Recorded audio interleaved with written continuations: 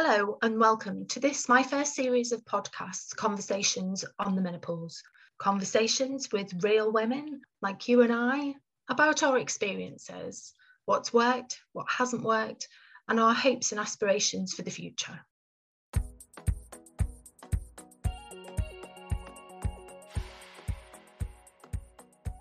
Hello and welcome to my guest today, the inspiring Ashley Costello, a woman born in South Africa, raised in Manchester, worked in Abu Dhabi, and hopefully settled now in Cheshire. She is a TEDx speaker, soon to be published author, and founder of the Resilient Kid and the Resilient Woman psychotherapy and consultancy practice here in Cheshire. Thanks for joining me today. Oh, Louise, that was such a lovely warm welcome. Of course I'm going to be here. It's you. Of course I'm here. Thank you. So I suppose it's safe to say that resilience is really important to you. And I think resilience is one of those things potentially. We hear it a lot and we have an idea in our heads of what that is. But when we actually ask to say what is resilience, we sort of go, well, I'm not quite sure. Is it that sort of pick yourself up and dust yourself down and carry on? I don't know. What are your thoughts? Yeah, it's funny, really. And I suppose I hadn't really, drilled down to what resilience was until the TEDx talk. So when I was asked to do that, you kind of given 10 minutes on a, almost world stage. I mean, it was on a local stage, but it is going to go on the World Wide Web, and it's on the TED platform, which is amazing. So when you're given 10 minutes to talk about something, you've got to there's got to be a bit of longevity about it. Like, you've got to be interested because you've got to do a lot of homework around the subject. And I started to talk about education and how education is failing our kids. And one of the solutions I came up with is that we need to teach resilience. And it was okay, so what is that? And I think a lot, like you say, Louise, a lot of us think, is it that bounce back ability? Do we only get resilience if we go through something traumatic and then we've recovered? And actually it isn't. It's resilience is made up, according to research, made up of several components, like confidence, like how much do you give back to your community, how grateful you are, things like that. And there's various components that we have, and we can look at them and go, oh, actually, I'm lacking. What do I do outside my house? Am I involved in a community?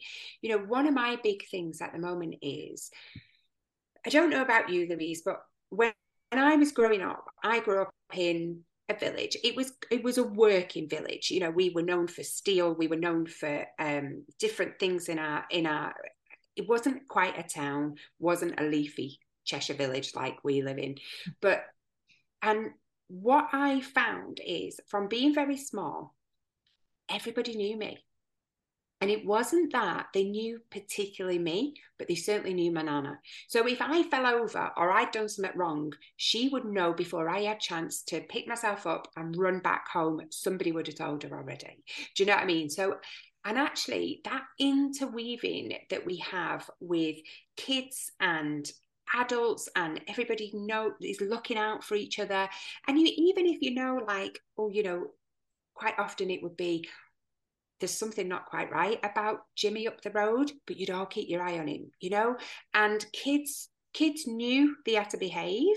They knew that somebody had the back if something happened, and there was expectations on that child, from the village. And I think we've lost that really now, because we're more insular, particularly after lockdowns and stuff like that. We're more insular. And so my big thing is getting that support network for you, for your kids, but for menopausal women, it's invaluable, absolutely invaluable, so that somebody has your back outside of your partner, outside of your family unit, whether it's friends, whether it's your doctor, whether it's an expert, whether it's, listen to a podcast like this and get some tips, but somebody else caring about you and knowing they've got your back.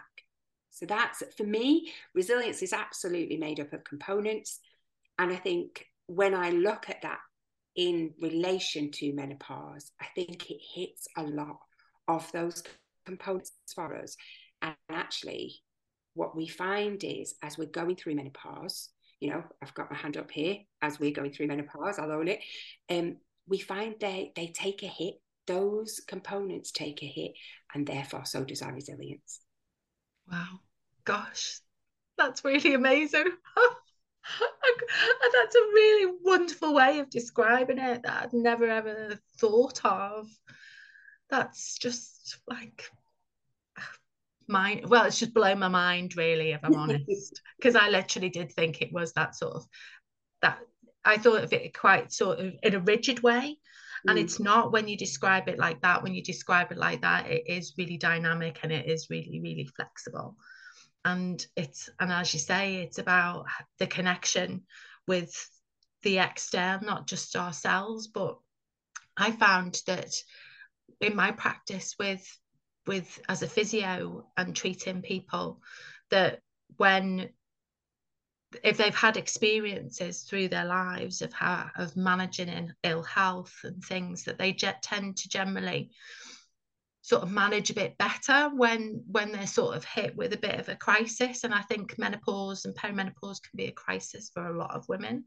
And I think especially when perhaps they've gone through all of their lives and never really had any difficulties with their hormone balances and things, I think it can be, as you say, it can just chip away at those different layers of our connection with ourselves and with the people around us, and our community and everything. And actually, I've never really ever thought of it like that. So I'm thrilled that you've like raised that. Thank you. Oh, you're welcome. I think I think for me, I can knowing so traditionally there's 7 components of resilience, and I of going through menopause myself, and I had early menopausal symptoms because I had keyhole surgery to remove my womb. So I had endometriosis, kind of unknown really for a long time.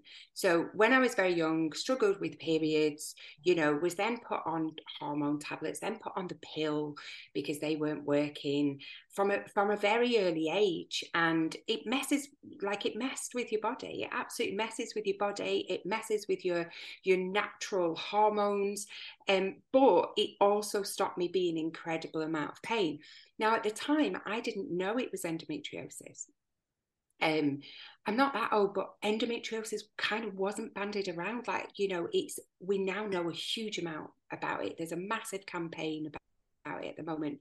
But at the time, we didn't know anything about it, really. And it was only so I lived abroad, and I'd come home for the summer, and I'd stopped the pill before I got married at 30. So I'd been on the pill about 15 years.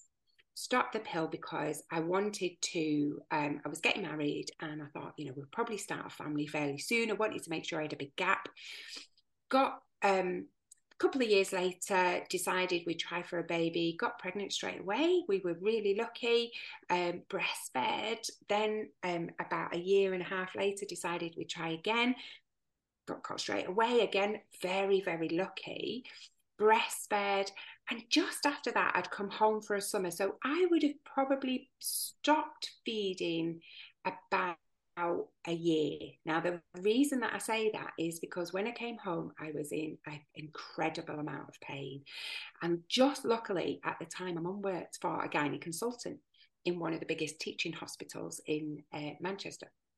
And I was staying at mum's, and she just went, you coming in? Like, you're just coming in. And she rang ahead and she said, listen, can I bring Ashley in? She's really poorly, blah, blah, blah.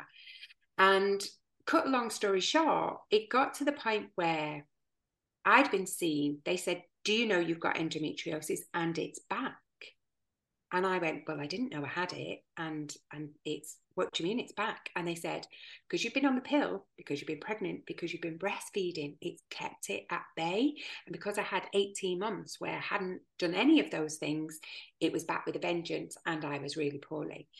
And the one of my gynae consultants said to me, I've got some good news and I've got some bad news. And but I'll give you the bad news first. And so me and my hubby were sat there, and they said, you're not going to have any more children. And I set off laughing, and he was like, I've never had that reaction before, Ashley. Like, what is it? And I said, the hubby's just had a hysterectomy. The hubby had just had a vasectomy the day before. So it was hilarious because he wouldn't have had to have that done. But hey, you know, so, and he said to me, so it's going to be a bit of a shell shock for you now, because I want you to come in on Saturday. I think this was like Tuesday. I want you to come in on Saturday. I want to take out your womb, and by keyhole, we'll keep your ovaries because you're too young. We want you to still be able to produce your hormones and stuff. And then you're going to hit menopause fairly fast, because it can happen within days. Now, I would say it probably took about 18 months for me, but I can't do HRT because of endometriosis. There is some out there that you can take, but I just don't want to take that risk of it starting again. And so, yeah, so that was probably 8 years ago. So I'm 49 now, and it just kind of happened. It happened fairly fast for me, you know, after having it. So, yeah, I think it's one of those where, having gone through that process, and I think I'm probably at as much of the tail end as you can have menopause. I'm certainly through, fingers crossed, the worst part of it for me, but there is absolutely, I can see every component of resilience has been hit by the menopause, by symptoms of the menopause, or symptoms that then lead on to something that is hit that component, for sure.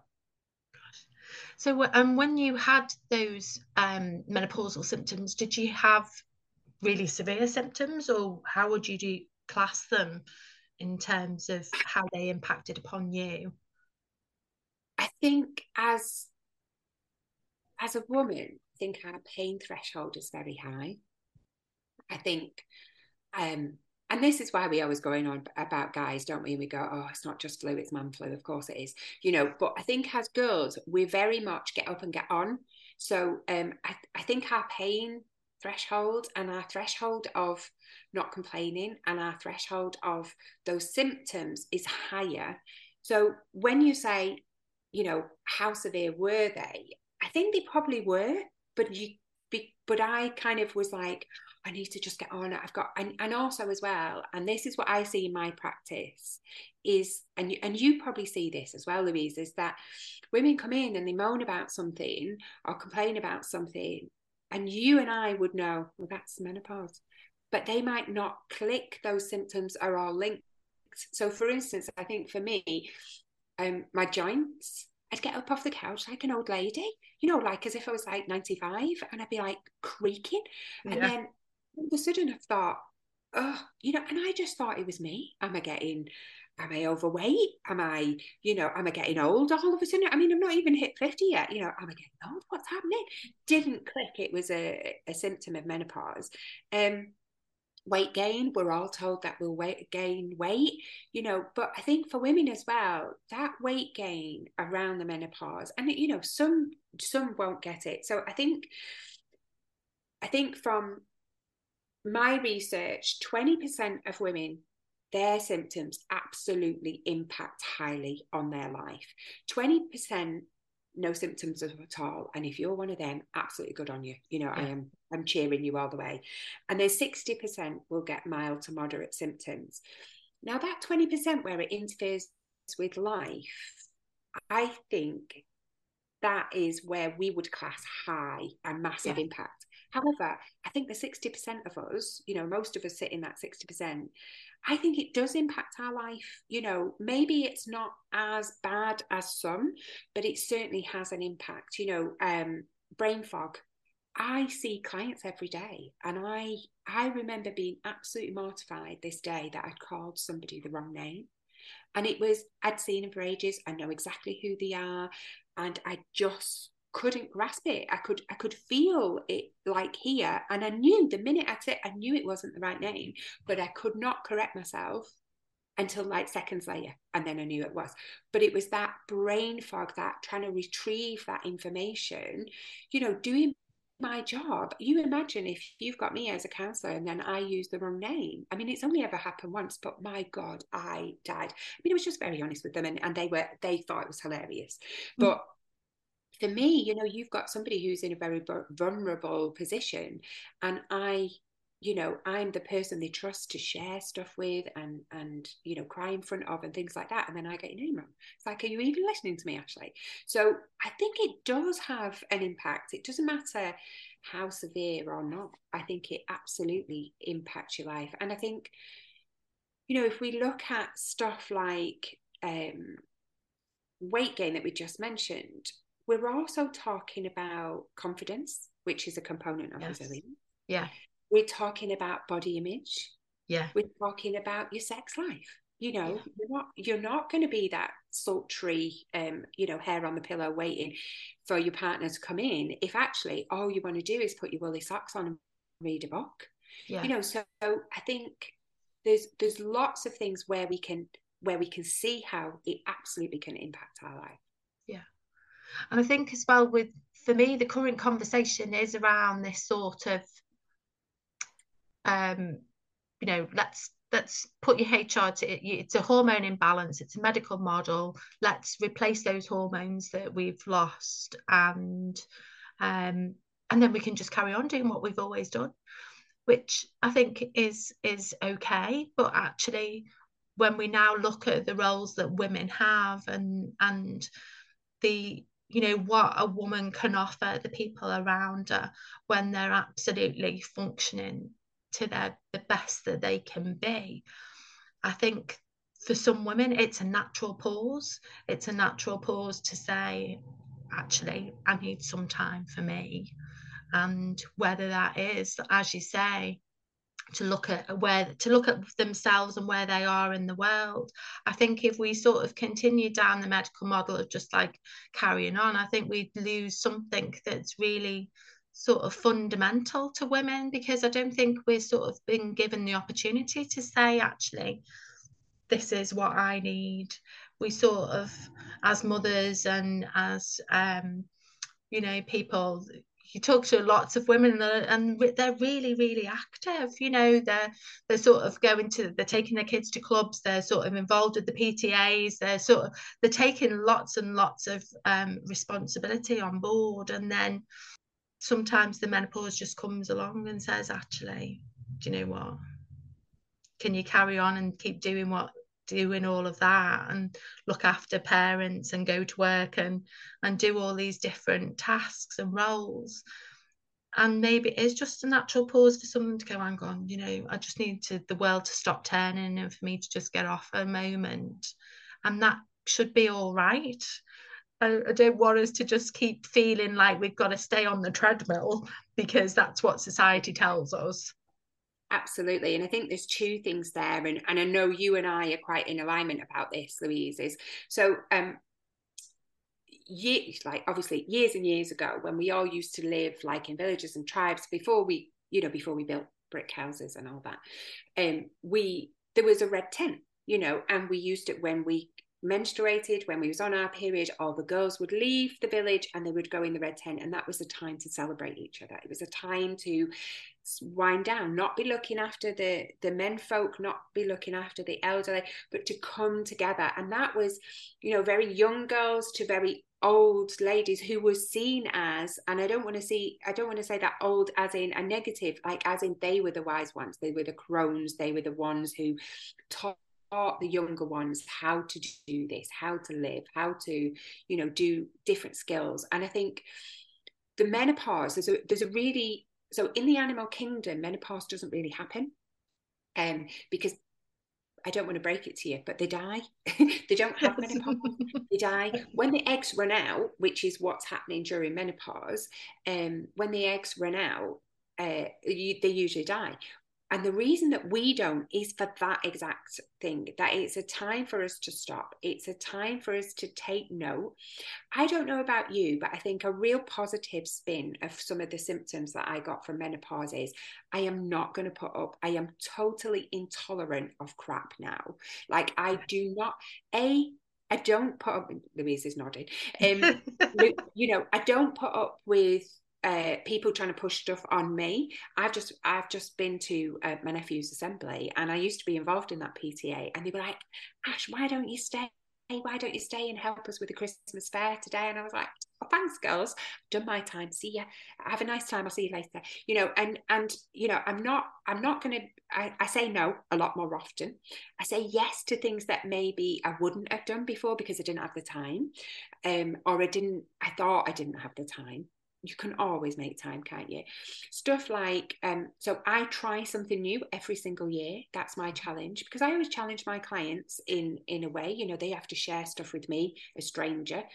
So every year I do something new to challenge myself. I've done open water swimming. This year I did dancing like Beyonce. Didn't look anything like Beyonce, I might add. Next year I want to do an open mic night. I want to do a comedy stand-up thing. These are all things that scare me. You know, it all started with the TEDx, but these are all things that scare me. But I think that thrill of and that, you know, even if you only do it, even if you bomb, you've got a really good dinner party conversation. You know, and I just think for me now, it's about making time to do the things that I want to do. Of course, I'm still going to be there for the kids. I'm still going to spend time with the hubby and friends and things like that. But actually saying yes more to what I want and no to actually what I don't want or is being dumped on me is massive. And there was something else I was going to tell you about that. So I think you're right in that it's a time for us to recalibrate, absolutely, in what we want in life. And also I think we're lucky because it gives us that if we take the time and you know, anybody out there who's going through this and you have it, take that time, because one of the things that I want to say to you is, yeah, we open the conversation, and Louise was lovely in introducing resilience for me, but like resilience, the symptoms of menopause can be worked on and improved. So if you are lacking in a component of resilience, say you've taken a real hit to your confidence, you can work on that and it will improve, and therefore so will your resilience. A symptom that you may have, like for instance, one of the reasons, well, I started open water swimming last year, and I am the coldest person that you will ever meet. Louise will testify that I've got a scarf on today. She has big fluffy scarf. I'm a Christmas jumper. But what I noticed was, now I've done that as set myself a bit of a challenge, but one of the things that I noticed with cold water is it took away my night sweats. It reset my temperature gauge. And so every day I have like 30-second to a minute cold shower just at the end. So I have a lovely hot shower, wash my hair, and then I turn it on cold just for 30 seconds every day. Now that will help with any disease that you have in the world, right? The research behind cold water is amazing. But the swimming, even though I was only going, say, once a week, once every 2 weeks, really stopped my night sweats. And the reason that I knew is because I had to take some time off from swimming for about 3 weeks, and they came back, and I was like, oh. So now I make sure that, so that's why I started the cold showers as well. Fab. Yeah. So I think, you know, you can work on these symptoms and improve your life. I don't have the achy joints anymore, and that's not because I'm all the way through menopause. That's because I've upped my protein. Yeah. In my diet. You know, there's things that you can do to help. And I think if we can see it as a positive and take the time out for ourselves and recalibrate and just go, you know, what is it that we want? How do we want our life to look like after this period? Yeah, that's really exciting, because I suppose my the way I looked at the menopause was because I had a coach, and my menopause coach, aka my mum, basically was there at the end of the phone. I'm I've always been hormone sensitive, really quite noticeably hormone sensitive. So I would have like 2 weeks PMT every month for um, for 30 years really. And so I'd find each month I'd be really positive and be able to I'd eat well, I'd exercise well, I'd feel really, really great. And as the month progressed, it would change, and I would like swing to the other extreme. And during that time, I sort of thought of life and womanhood as like a bit of a journey. And back in my 20s, I was sort of knew that I was on the path, but my path was always sort of quite uh, not very direct, I'd say. So I sort of dipped into lots of different things. I dipped into, healing and aromatherapy and meditation and all of these different things that at the time I was consistently inconsistent, and I suppose with hormones that sort of peaked and trough like mine each month, there's no surprise in that really. So for me, the menopause was this sort of time where, yeah, it was a challenge. But what my mum kept saying to me was, you'll be a different woman on the other side. It'll be fine. You won't know yourself. Yeah, absolutely. And that's, my mum could tell where I was in my cycle by the sound of my voice on the phone. I've sat in cars so many times think I can't park this. And so it really, really did impact my life quite significantly. So for me, the menopause was, yeah, and as I've just said, it was pretty grim. I had times where I was awake for 35 hours at its worst. But it actually was like you could almost see the pieces of the puzzle just all coming together. And the path has got clearer. And yeah, I'm still a work in progress, but I'm going forward. I'm not going forward and then taking 2 steps back each time. It's given me far more than it's ever taken me away. And it has been this most amazing phase of my life that I never dreamed it could be.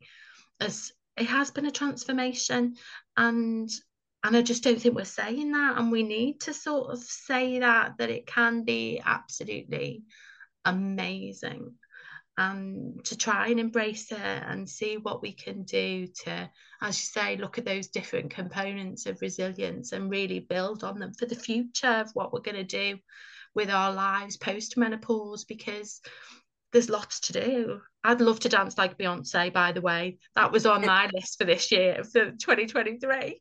So I'll have to ask you about that. Yeah. And you know what? And I think there's a few things there, and I love that, and I love that your mum could tell you, and because we're not passing those stories down, we're not going, oh, this is what happened, or that's, we're not doing that, and we need to be sharing those stories. We need, as if we've got to make a virtual red tent for the women in our lives to go, yes, this is what happened to me. It's not going to be the same, but it is going to be, you're going to be okay. You're going to get through it. And I think if you can take the time to embrace it, you'll, and I think sometimes we're on such a treadmill, especially as women, we're on such a treadmill that we don't often take time to piece that together. And I think the way you put it, like a jigsaw, is really important, Louise, because I think for me, some of the women that I see, they can start their menopause or perimenopausal symptoms and they've got no clue, because what they'll present to me is anxious. And these could be CEOs of company and they've got no clue why. They've done 1,000,001 of these presentations, but yesterday they were in front of a board of 8 guys and they can't do it. And they've lost the words. They can't remember, even though it's something they've done 1,000,000 times before. The anxiety that suddenly creeps up on them. I think the forgetfulness, or, you know, even stuff like physical symptoms like, you know, headaches and things like that, you know, it all has an impact. But if we can go, oh, that's why. So, like, I now up my water because I was getting headaches. I couldn't understand why. So I've upped the water to 3 litres, which when you first do it, you're just peeing all day, right?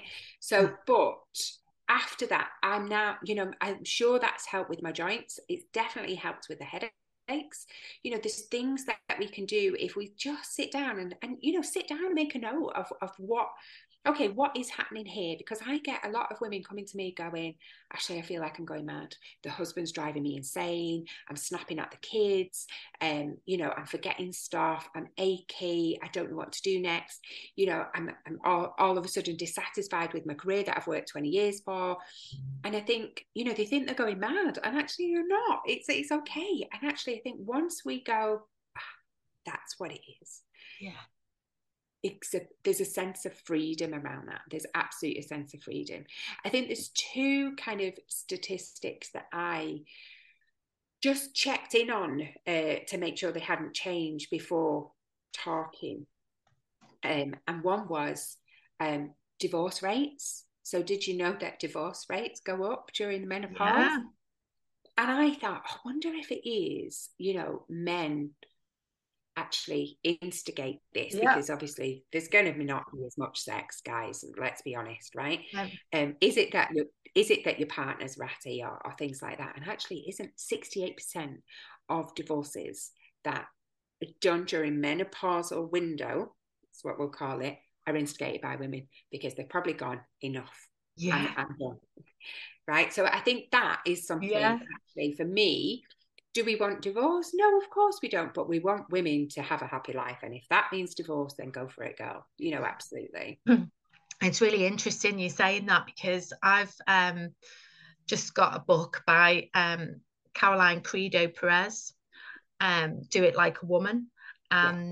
And the introduction of that just explains that beautifully.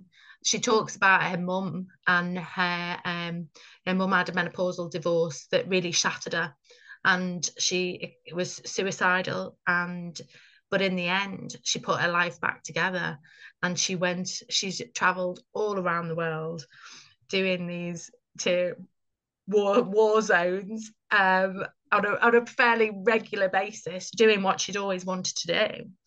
And I just adore that. Yeah. And I think, you know, had she not had that experience, that divorce, then she probably would have just stayed doing what she'd always done instead of doing what she dreamt of doing. And yeah. Absolutely.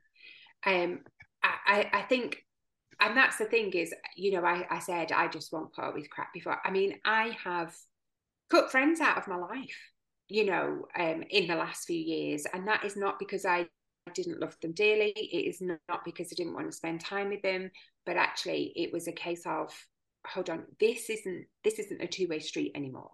And I felt a relief afterwards. You know, I really did feel that relief. And it's not because the husband's not, just putting it out there in case he's listening, is not in jeopardy of leaving or anything. I'm not going to kick him out. But there was that where you just reevaluate your life. And also for me, I think because of the menopause, I reevaluated where I was putting my energy. And if that wasn't a happy process, or it wasn't something that was lighting me up, then I had to go, I've only got so much energy to give now, you know, and I have to, you know, keep some back for the kids and for the hubby and family and things like that. And actually, if you've got a friend who maybe only gets in touch when they need something, or you know, it's not a two-way street. And I just was like, do you know what? I love you, and I set you free with all the love in the heart. But do you know what? I can't do this anymore. Yeah. And actually, I've had a couple of really lovely responses going, do you know what? I get it, and I'm sorry, you know. And I said, no, that's fine, you know, and hopefully in the future, but just right now, like it's not working. And actually I think, obviously they were surprised and shocked, but it came back really, I think they'd kind of reevaluated as well. So that was good. And then one of the other things that I know we were going to talk about was suicide rates with menopausal women. So I don't know if you have had a look at suicide and menopause. I've looked at the statistics, and what they're sort of suggesting is over the last 20 years that the rates have increased by around 6% for that age group. And I wonder again if it comes back to, but again, it's similar with men. It's not just it's almost propagated as it's just women, but actually I think it's a much broader conversation, that actually this is an issue that impacts on men of this age group as well. And I found that quite interesting as well, because all I'd really heard about was the women's statistic and not the statistic for men. So there's two things there. I think you're absolutely right. I think men do go through a menopause of such, in the fact that, so have you heard of the Goldilocks theory about menopause? Oh no, I haven't. So it's, well, I say Goldilocks because it just sounds really cool. But so because our estrogen is being produced, so sometimes it'll be produced and there'll be too much. Sometimes there'll be not enough, and sometimes it's just right. So a little bit like the porridge in Goldilocks. Now, depending on how yours swings depends on the symptoms that you're going to get and the impact of those symptoms as well. So, I know Louise and I have been very positive, really, on the whole about menopause. And the reason I bring up suicide rates is because I want to give you something positive about it. So I think you're absolutely right. There is a 6% rise between the ages of 45 and 54. And then what happens is, over the age of 55, suicide has dropped by nearly 30%. And I think it is because we are asking for help.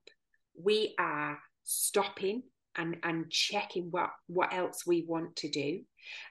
And we're getting in, even if we might be in that crisis when menopause first hits, we can see the light at the end of the tunnel.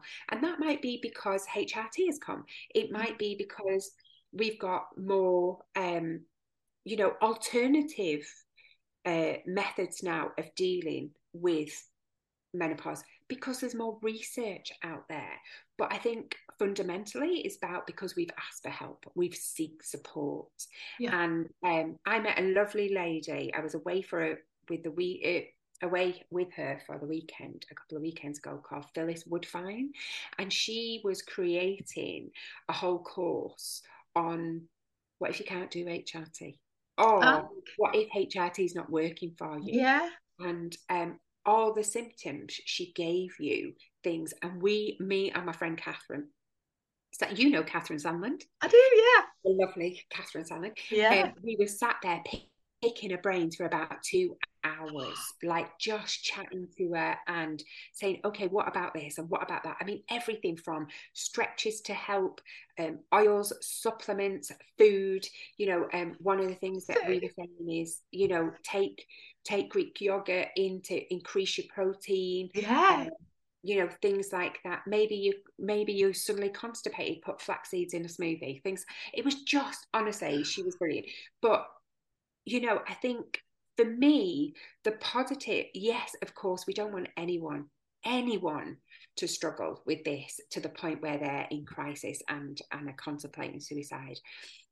But the fact that at 55, there's light at the end of the tunnel, because that's what that statistic, that's what that means to me, that there's light at the end of the tunnel.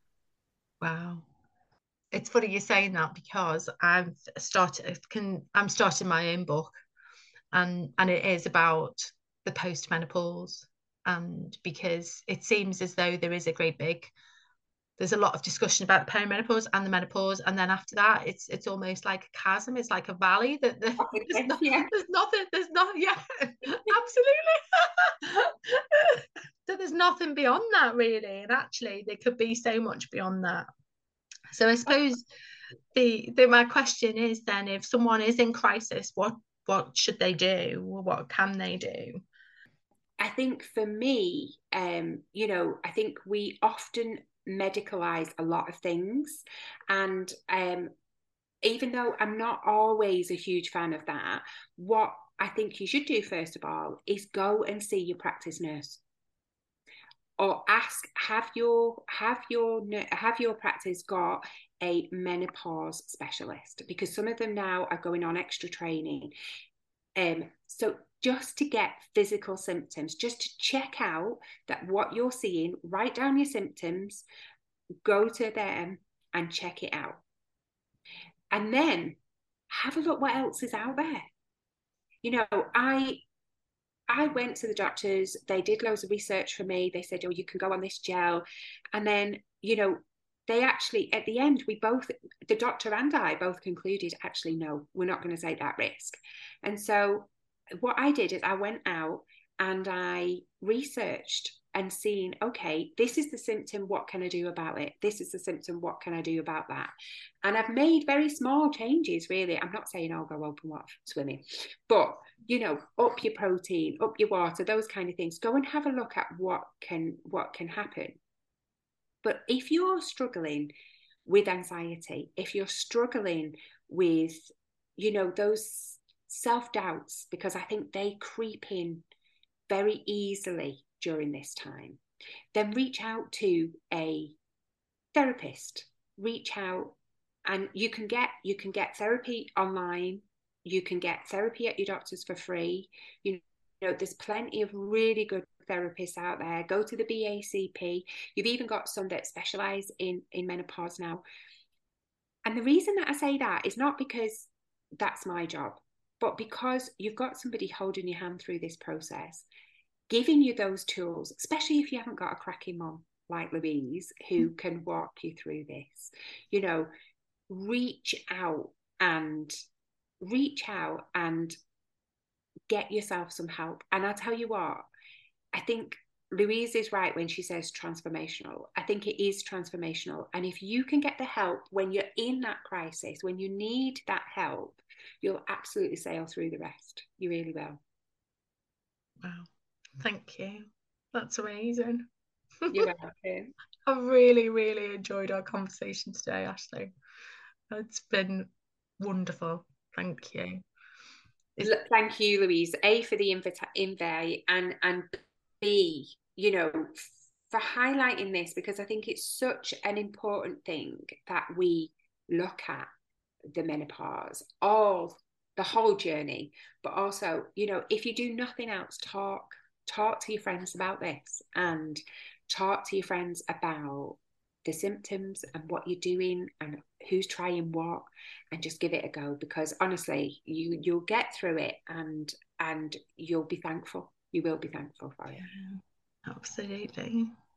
Thank you for joining me today. I've had a wonderful time. Thank you. Thank you, Louise.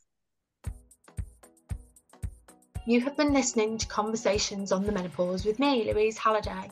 For a positive approach to your hormonal transition, please visit my website, atreraaromatics.com. That's Atrera, OTRERA, where we celebrate the nature of womanhood. You can also find me across various social media platforms. Thank you for listening, and please feel free to contact me with any questions or to join the conversation. I really hope you'll join me again next time.